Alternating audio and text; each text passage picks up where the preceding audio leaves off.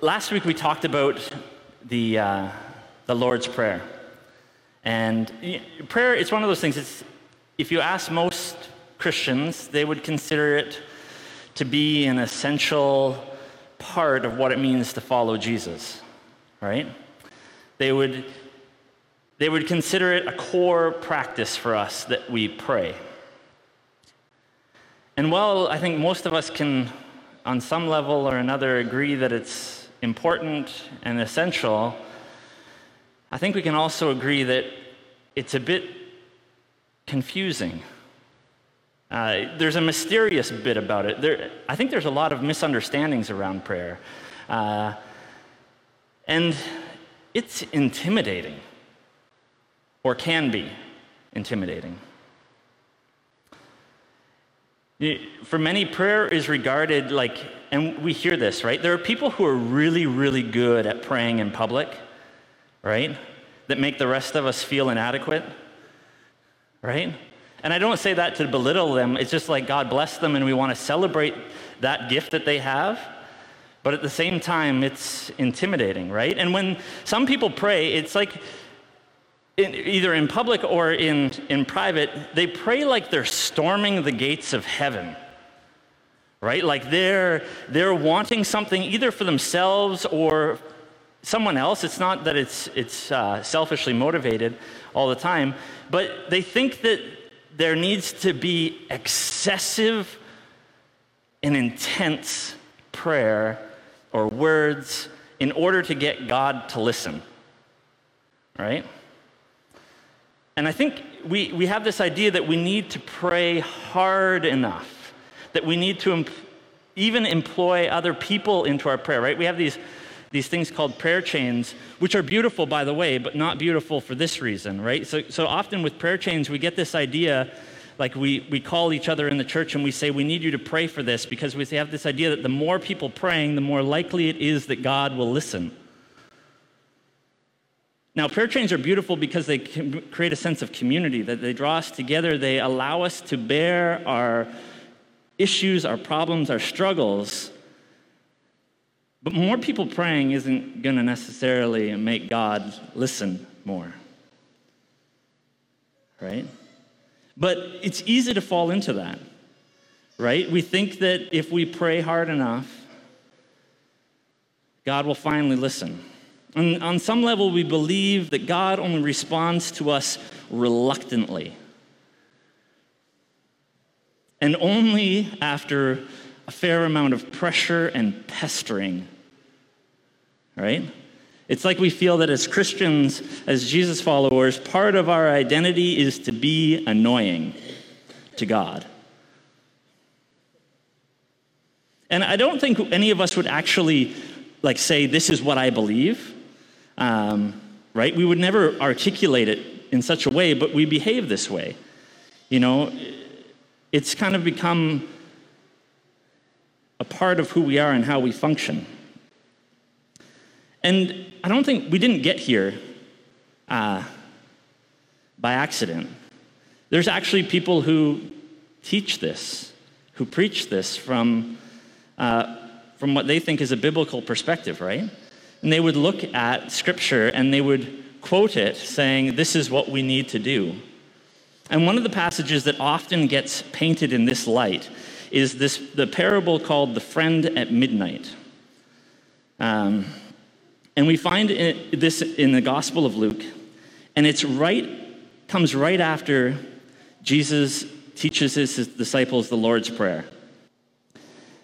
And it's a response to the disciples asking Jesus, teach us how to pray. So I want to read you this parable this morning, and I'm going to include the bit on the Lord's Prayer because it connects. It's one response to this request from the disciples. So we're reading in Luke chapter 11. We're starting at verse 1, just reading to verse 13. One day, Jesus was praying in a certain place. When he finished, one of his disciples said to him, Lord, teach us to pray just as John taught his disciples. He said to them, when you pray, say, Father, hallowed be your name. Your kingdom come. Give us each day our daily bread. Forgive us our sins, for we also forgive everyone who sins against us. And lead us not into temptation." Then he said to them, "Suppose you have a friend, and you go to him at midnight and say, 'Friend, lend me 3 loaves of bread. A friend of mine on a journey has just come to me, and I have no food to offer him.' And suppose the one inside answers, 'Don't bother me. The door is already locked, and my children and I are in bed. I can't get up and give you anything.' I tell you, even though he will not get up and give you bread because of friendship, yet because of your shameless audacity, he will surely give up and give you as much as you need. So I say to you, ask and it will be given to you, seek and you will find, knock and the door will be opened to you. For everyone who asks receives, the one who seeks finds, and the one who knocks, and to the one who knocks the door will be opened. Which of you fathers, if your son asks for a fish, will give him a snake instead? Or if he asks for an egg, will give him a scorpion? If you then, though you are evil, know how to give good gifts to your children, how much more will your Father in heaven give the Holy Spirit to those who ask him?" There's this painting by William Hunt, and I'm going to throw it up there. And I love how it depicts the beginning of this parable, right? There's this man, and you can kind of see he's leaning into the door, right? And he's got that knock, and you can just hear him using that shouted whisper, "Hey, hey," where we think because we speak raspily, it's quieter for whatever reason. And he's asking his friend for bread. And it's easy when you see this image and you read this parable, it's easy to see how one might simply conclude that in order to get God to answer us, we need to bother him. Jesus says, by your sheer audacity, your shameless audacity, you'll get what you want. But if we think of the friend inside as kind of the God figure in this parable, we kind of bestow some pretty poor attributes to God, right? Which whenever we end up in a place and we're reading scripture and we find that we're giving God characteristics that are unbecoming, unloving, not good, we probably should revisit the scripture that we're reading and reevaluate how we're approaching it. Because we get into a pretty tricky place when we start to give God these unworthy characteristics. And if we choose to read this parable that God is this kind of poor friend, then he's not really good, he's not really loving. But I think thankfully there's actually something else going on here, right? And it kind of comes in at the beginning. There's Professor Joel Green, he's at Fuller Seminary. He suggests that the opening line of this parable, which is translated in the NIV, "Suppose you have a friend." It's actually like that line in the original text only appears in that form there. It doesn't have any other comparison in other Greek literature. But he would actually translate it to, instead of "suppose you have a friend," to that "can you imagine?" With that hint of sarcasm, right? That you're just like, you're not saying, "Can you imagine?" and you're asking your friend that. But it's that, "Can you imagine?" that you're supposing the answer is no, because if they said yes, you would think so little of them in that moment, right? Have you ever asked, can you imagine that actually had to happen, right? So this Jesus is painting, can you imagine a friend? And the answer is an emphatic no, all right? In our own culture, if a friend came to us and said, even if it was at midnight, and said to a true friend, and said, "I need bread, like I just had people show up and I have no food and they're hungry," most of us would consider it, of course you would, right? Of course you would get out of bed for your friend. And in Jewish culture and in the Middle Eastern culture, it's actually so much more. Okay, we have a very minimal understanding of what hospitality was and is in those cultures. As Western, as North Americans, we generally suck at hospitality, especially in comparison. It was considered a core driving force. And so if someone came to you, this is not a minor need. This isn't like, oh no, I'm out of bread, as we would kind of read it. This is, I can't offer them the peace, the welcome, the sharing of a table that is expected of me. The amount of shame I will feel is overwhelming. And so you go to your friend who you believe will help you. And it doesn't say that this man went to a neighbor. It says that he went to a friend, right? So it's a good chance that he didn't go to the person next to him. He went to someone who he knew would help him.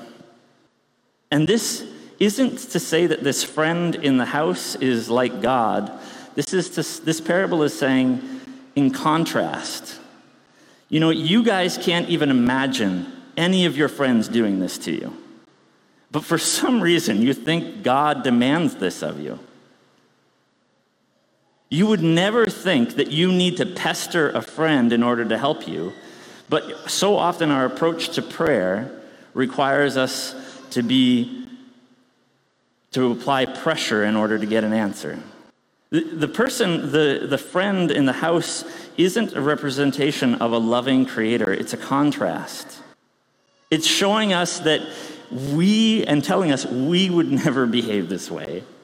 So why would we ever expect God to behave this way? Jesus isn't imploring us to pressure. Teresa of Avila is credited with saying, prayer is nothing else than being on terms of friendship with God. I find great freedom in this quote. Lots of what Teresa writes, actually, she was wise.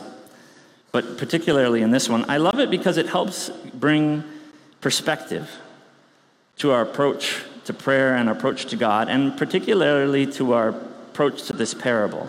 Jesus is imploring us, go to God as you would go to a friend who you will trust in the moment to help you.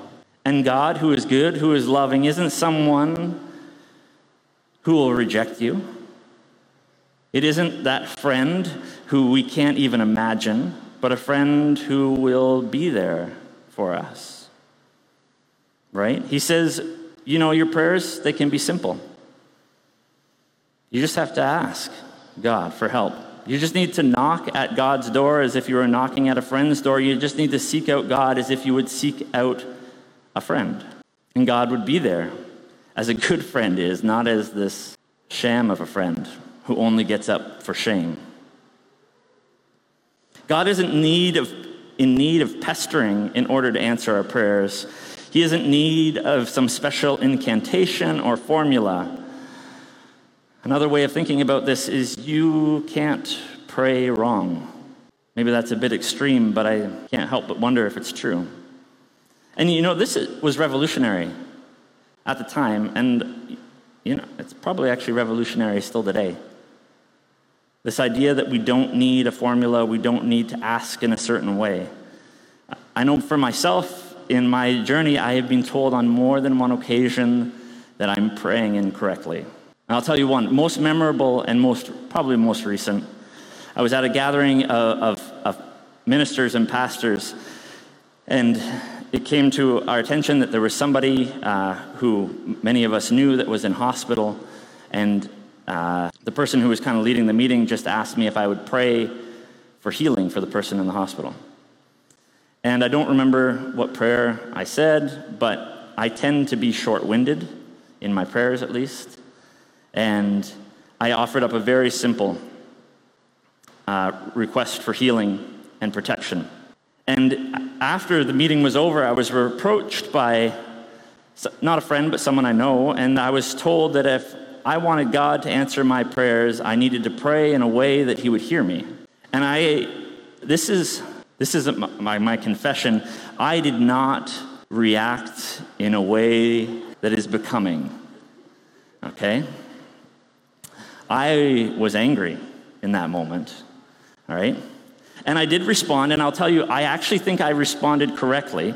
And I responded with wit, which I probably value beyond any measure of good sense.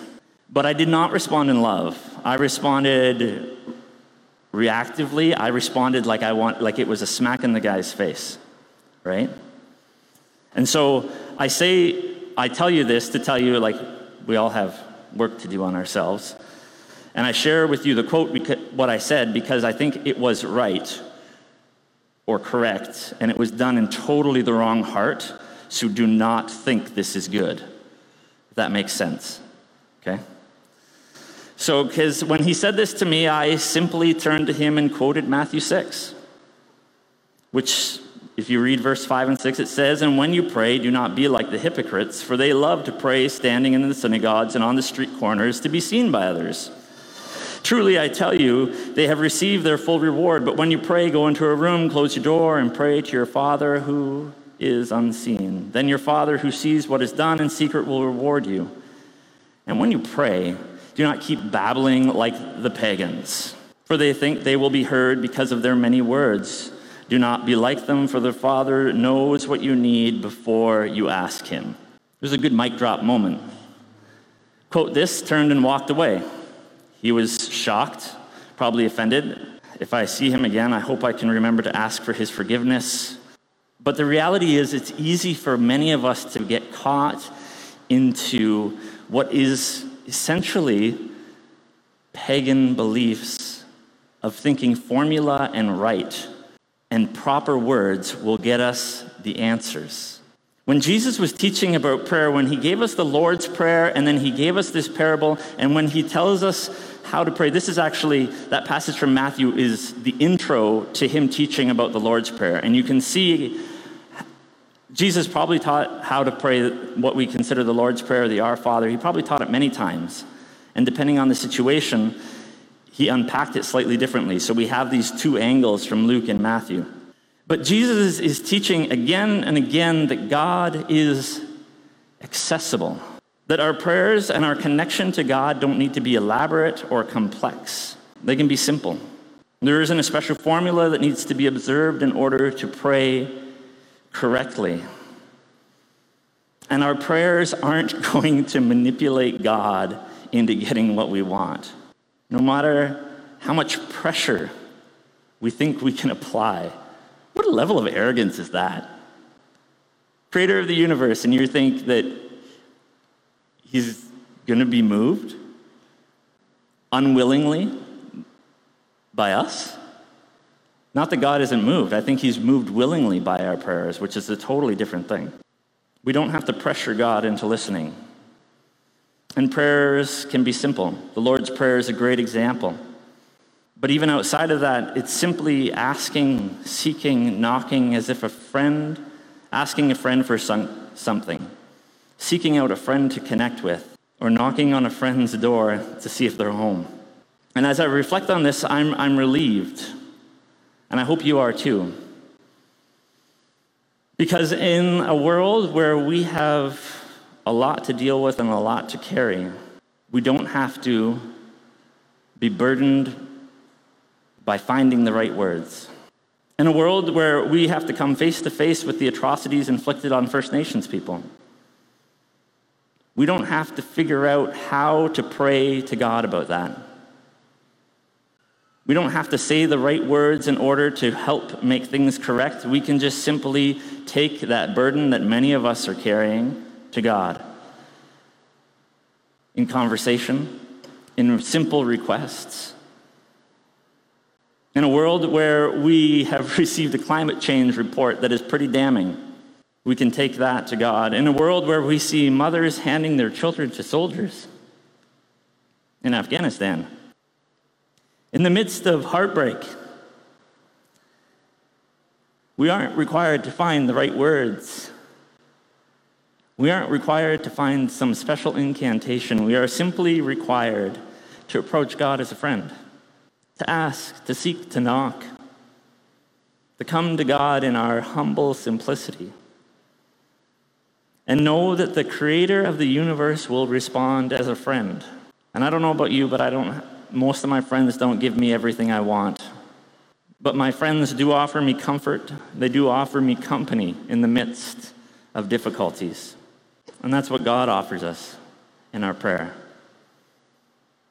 And so as we think about everything we're dealing with, I encourage you guys not to worry about finding the right words, but simply to take your asks, your wants, your struggles, your desires, and take them and offer them towards God.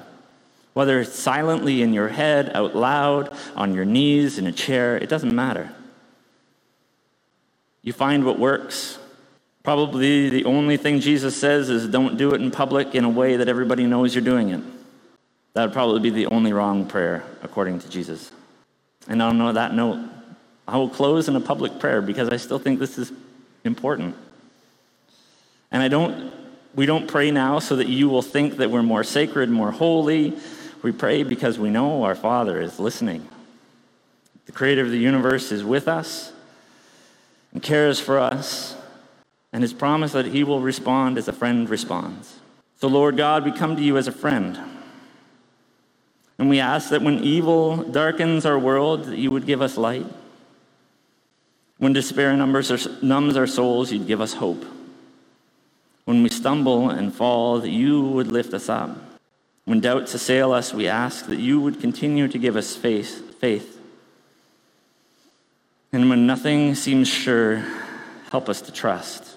When we lose our way, be our guide, that we may find peace in your presence, purpose and beauty in doing your will. And pray these things in Jesus' name.